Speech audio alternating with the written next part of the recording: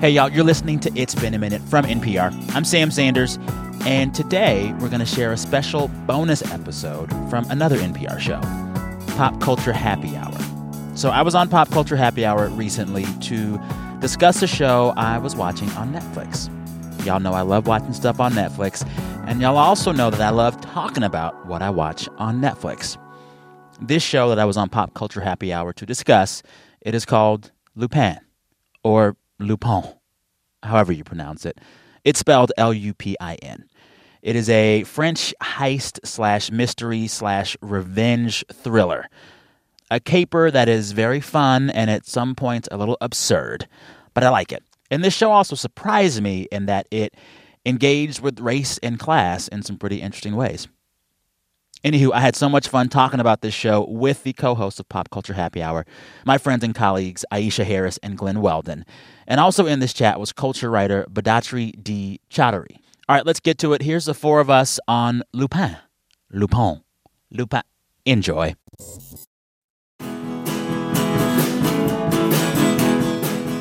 Lupin, or if you want to get technical, Lupin, is a smart and twisty French series that's new to Netflix. It's about a young Parisian man named Hassan who molds his life on classic French tales about a fictional gentleman thief and master of disguise named Arsène Lupin. There's more to it, of course. Hassan is the son of a Senegalese immigrant who died after being accused of a crime. We soon learn that what's really driving Hassan's intricately plotted criminal adventures is a desire for revenge. I'm Aisha Harris. And I'm Glenn Weldon, and today we're talking about Lupin on Pop Culture Happy Hour from NPR. Here with me and Aisha is Sam Sanders, host of NPR's It's Been a Minute. Hey, Sam, ça va? Oui, oui. I don't know. I'm trying. Sorry. Bon. Also joining us from our home in New York is film critic and culture journalist Badatri D. Chaudhary. Ça va, Badatri? Ça va bien, merci. Enchanté. I hope I did that right. We're all winging it here. Wow. Way better than me. Yeah, I'm working off of 4 years of American public high school education. All right. In Lupin, Omar Sy plays Hassan, who's seeking revenge against several people whom he believes conspired to falsely accuse his father of stealing a necklace 25 years ago, a necklace that once belonged to Marie Antoinette. He's got a best friend played by Antoine Guy, an ex-wife played by Ludivine Saunier, a teenage son played by Etan Simon, and he's going up against the wealthy Pellegrini family led by the monstrous Hubert, who is played with, I gotta say, a lot of French mustard, really layering on the Dijon, by Hervé Pierre. And if you can find me a more French name than Hervé Pierre, I will mange ma chapeau.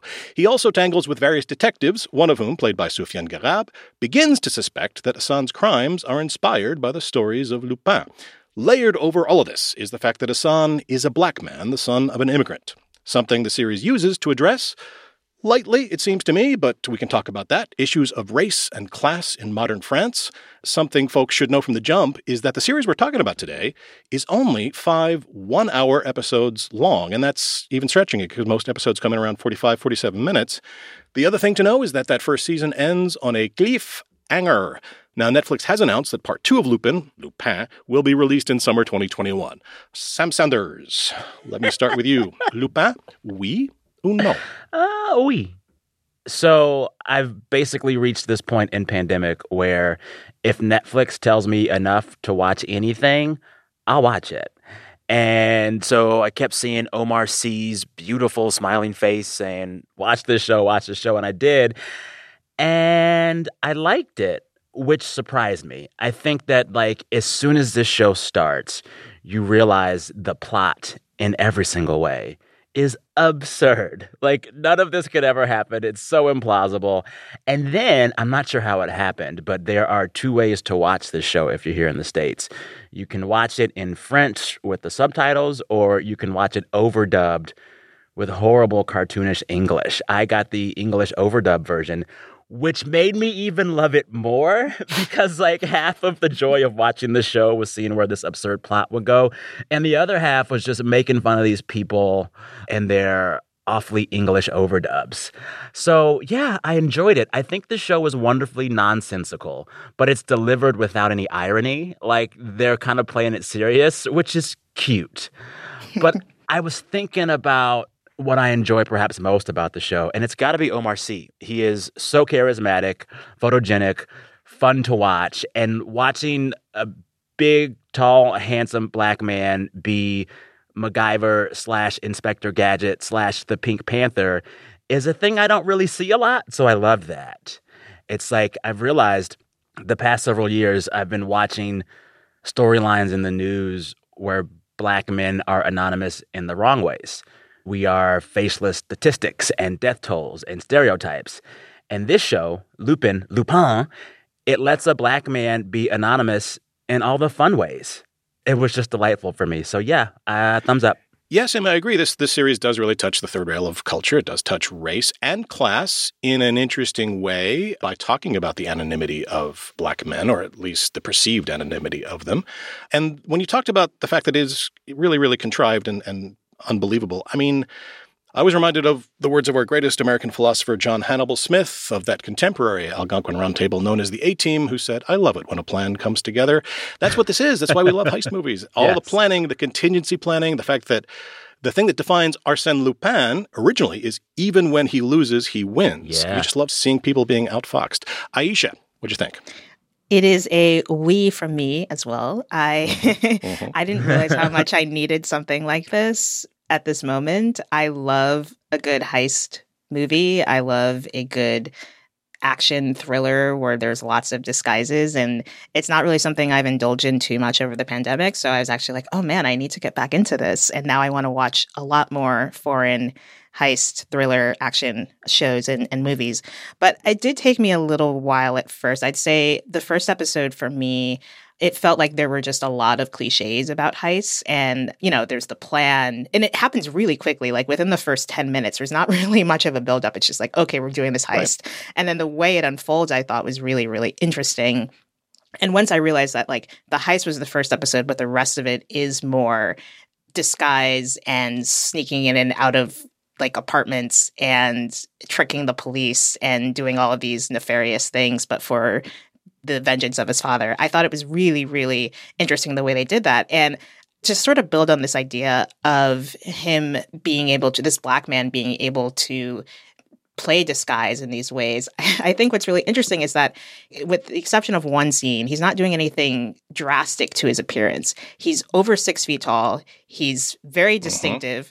And yet... And he's beautiful. Like gorgeous. And he's beautiful. He's also beautiful. And he's like very built. Like there's no way, like he would stand out in most places, like no matter where he is. Yeah, I would definitely remember him if I met him once. Exactly. Same. But somehow he's able to at one point, you know, switch places with a prisoner who is way shorter than him, is like 5 shades lighter than him, and no one notices. And I think using that as a device is really interesting. Now, one thing I did notice while watching it was the fact that, you know, we get a lot of flashbacks to that kind of piece together why he's doing what he is now to when he was a kid and what happened to his father. And I believe we're told early on that his father's been widowed, so his mother passed away. So there's no black woman figure there. There's also no black woman anywhere else in the show. And, you know, we see his relationship with his best friend from elementary school, middle school, who is Benjamin Farrell, played by Antoine Guy. I think I pronounced that correctly. And then also his ex-wife, who he now has a child with, Claire, who he also met when they were kids. And you see he has all these connections to white people, but there's no black women anywhere. And I found that interesting, not even like in the police team. So I kind of hope when the second half drops that they do explore that more, because I do think there is something interesting for someone who was young and basically, you know, once he was orphaned, adopted, or not adopted, but basically he had a benefactor, and what it's like to grow up in that world and not have any black women in it. I would have liked to see that sort of explored. Sure. But overall, I enjoyed it. Yeah, it's interesting. I mean, I'm not sure the flashbacks worked especially for me. I just was less interested in the flashbacks than what was going on in the contemporary things. What about you, Badatri?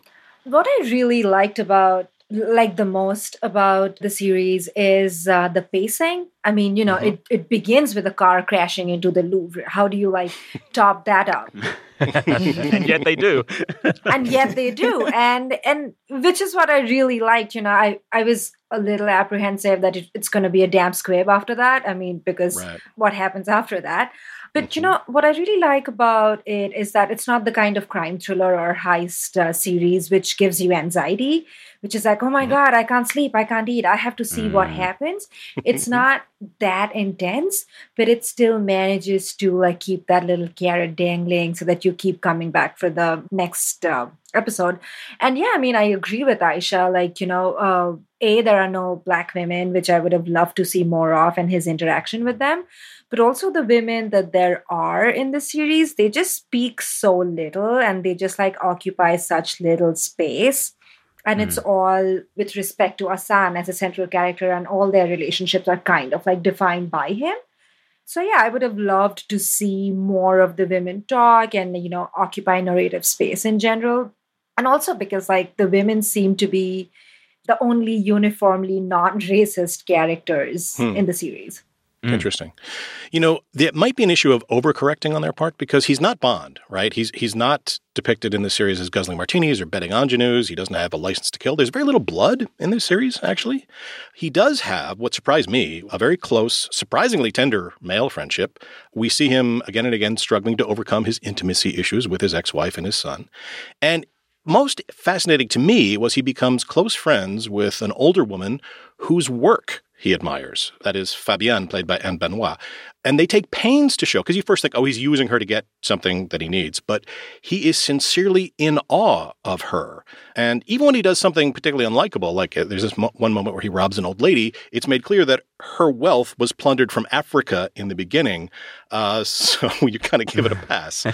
When this show was firing on all cylinders, I was reminded of that first series of Sherlock, where I was just like, where has this been all my life, And as Sam said, none of these stories work unless everything goes off like clockwork, which is not how life works. It requires this immense suspension of disbelief where characters make choices that the series wants you to think are inevitable, but of course there aren't. There's just a lot of contrivance here. So there is a tremendous satisfaction, as you're right, Badachi, in watching all these dominoes fall. But the thing that the series does well is it will show you that all those dominoes you watch being set up are not the only dominoes. There's this other whole room full of dominoes that we're going to tell you about like 35 minutes in.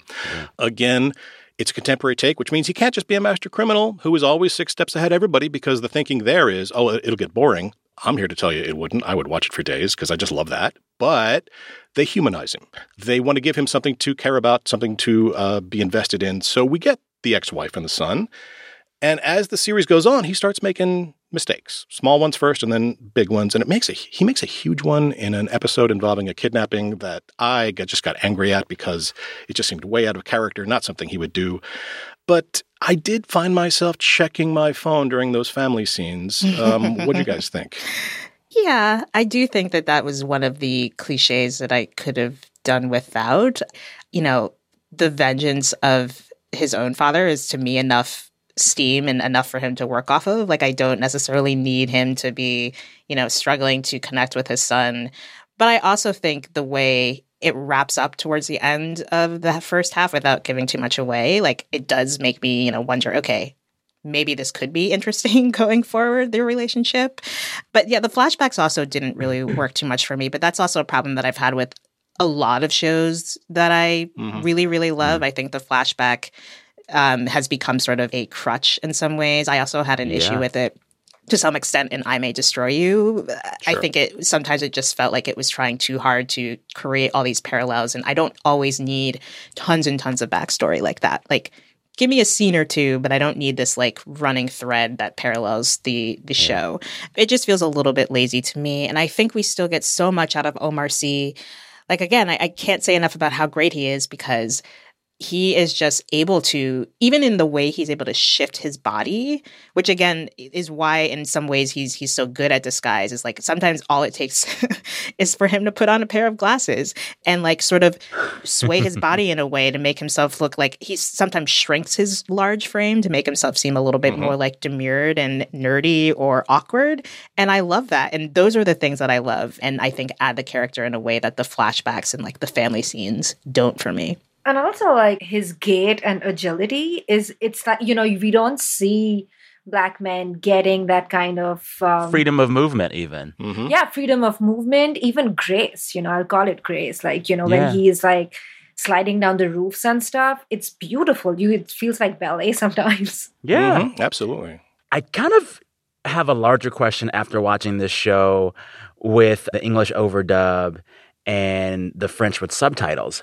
It makes me wonder what this reveals about, Netflix's ongoing grand strategy for like global domination. It seems as if they might have made like an international blockbuster of sorts that comes from France. And that seems like a big deal. What do we think this show and its success reveals about what Netflix wants to make going forward? I think they want to make, what is the word? Money.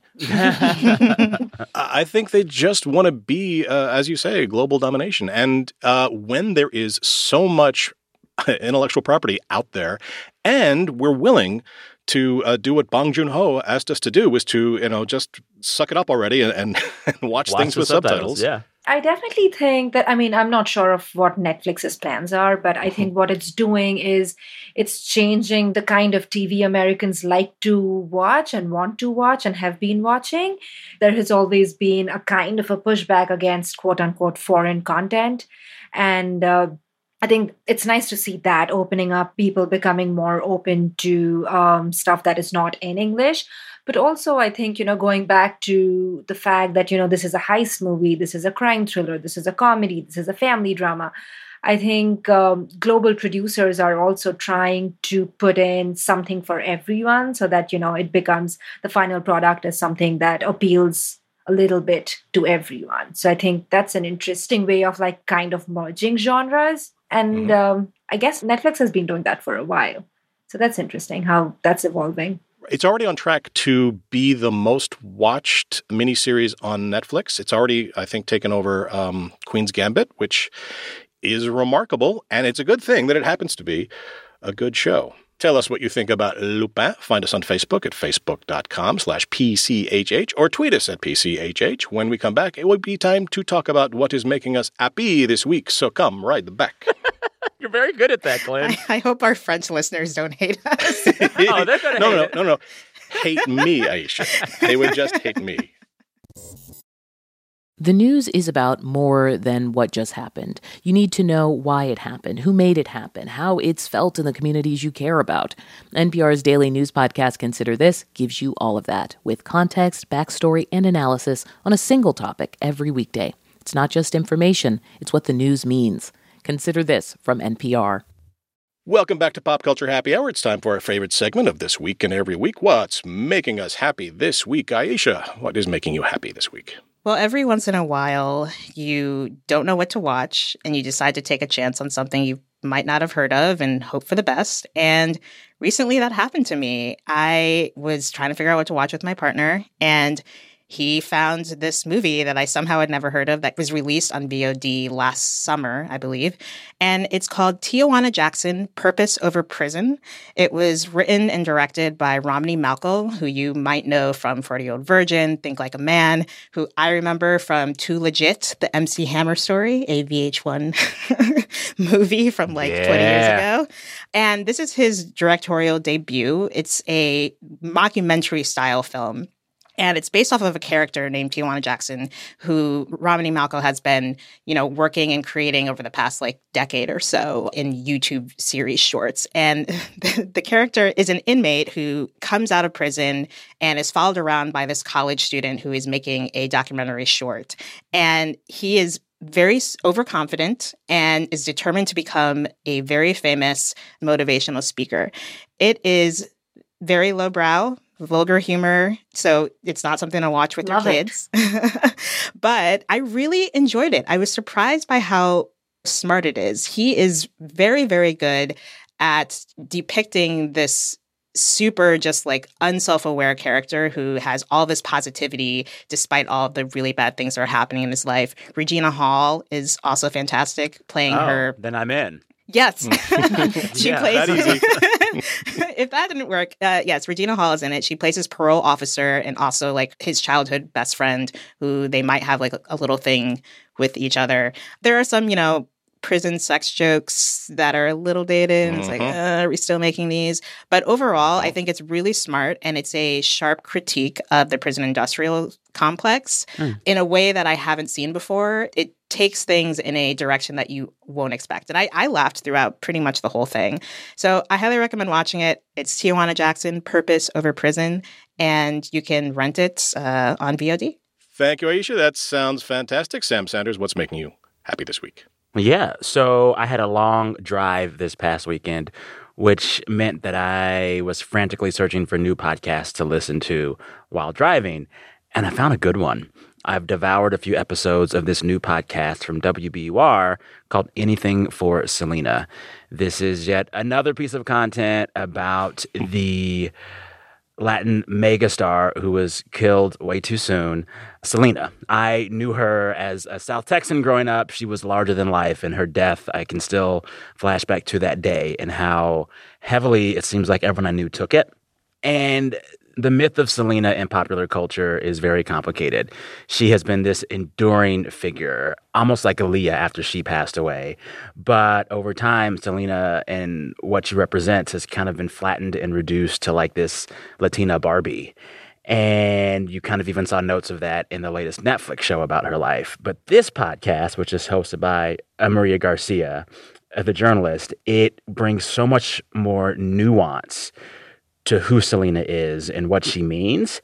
And this one works because it is equal parts memoir and like biography of Selena. So all throughout the podcast, you see Maria comparing her life to Selena's, talking about how Selena, being exactly who she was, allowed Maria to be who she is. And there's this wonderful interlude in the episode where she interviews Selena's father, where she talks candidly about what her life was like growing up with her dad, an immigrant. And it was this deeply poignant, layered, delicate bit of a podcast that surprised me, and I don't think I've heard a podcast like it in some time.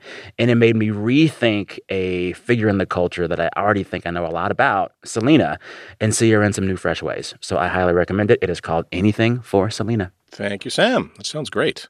Badatri, what is making you happy this week? This week, like every other week, cake is making me happy. Sugar is making me happy. I love to bake. I have friends who bake, and all of us have been very proactive with it in the new year. I'm a huge fan of the chef Sohla El-Weli, who is not a condescending cook. She doesn't use these big, weird French words nobody can pronounce. But like, she has this encyclopedic knowledge, and she is like this perfect teacher who sits you down, teaches you the science of it very simply and patiently, and then like totally cheers you on with so much love as you go on to make your own bakes. It's beautiful. So she has a show called Off Script with Sohla, and she decided to make an episode dedicated to making a basic pound cake and then flying with it and experimenting with flavors. I mean, she says a snickerdoodle loaf cake with a cinnamon sugar icing and a cinnamon sugar swirl is possible. So I knew that's literally my recipe to happiness. TLDR, watch the video even if you're not a baker, because Sohla is awesome. The title of the show is Off Script with Sohla. Thank you, Badatri. You know, I love that happy because it is on brand. The last time you were here, you were on for the Great British Baking Show, and that is staying ruthlessly on brand, and I admire the hell out of it. And speaking of staying ruthlessly on brand, what's making me happy this week is Rachel Bloom of Crazy Ex-Girlfriend fame. She's got a new book, came out in November of last year. It's a memoir called I Want to Be Where the Normal People Are. And, you know, she's a young woman, so it focuses on her childhood, being bullied, dealing with OCD, discovering musical theater as a savior, and working her way up in New York and LA in their comedy scenes and getting her own TV show. It's funny, it's very candid, it's very her. And I know what y'all are thinking. Okay, yes, Glenn, but how does this memoir compare to, say, The Diary of Samuel Pepys or Boswell's Life of Johnson? And I'll just say, more poop. For one thing, there's a lot in here about pooping and sex, so be advised. Talk about on brand. Totally on brand. Now, you could just read the book yourself like a chump, but why would you? Because Bloom reads the audiobook herself, and she reads with this kind of really open expressiveness. She's got great comic timing. Plus, not for nothing, there's a little mini musical in the middle of it that is fully scored. And so, just get the audiobook. I Want to Be Where the Normal People Are by Rachel Bloom.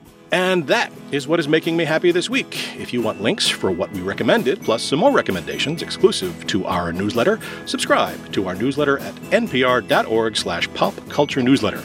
That brings us to the end of our show. You can find all of us on Twitter. You can find me at GH Weldon. You can follow Aisha at Crafting My Style. You can follow Sam at Sam Sanders.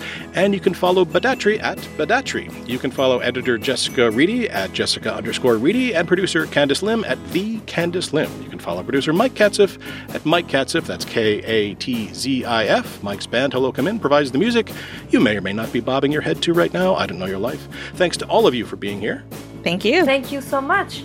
Merci beaucoup. Yeah, there we go. Jinx, Sam. Totally jinxed. Thank you for listening to Pop Culture Happy Hour from NPR. We'll see you all next week.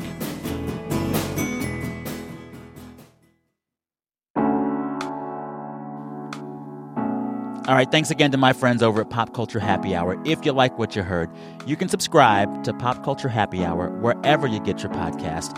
They talk about TV and movies and music that you should be checking out all the time, every week, every day.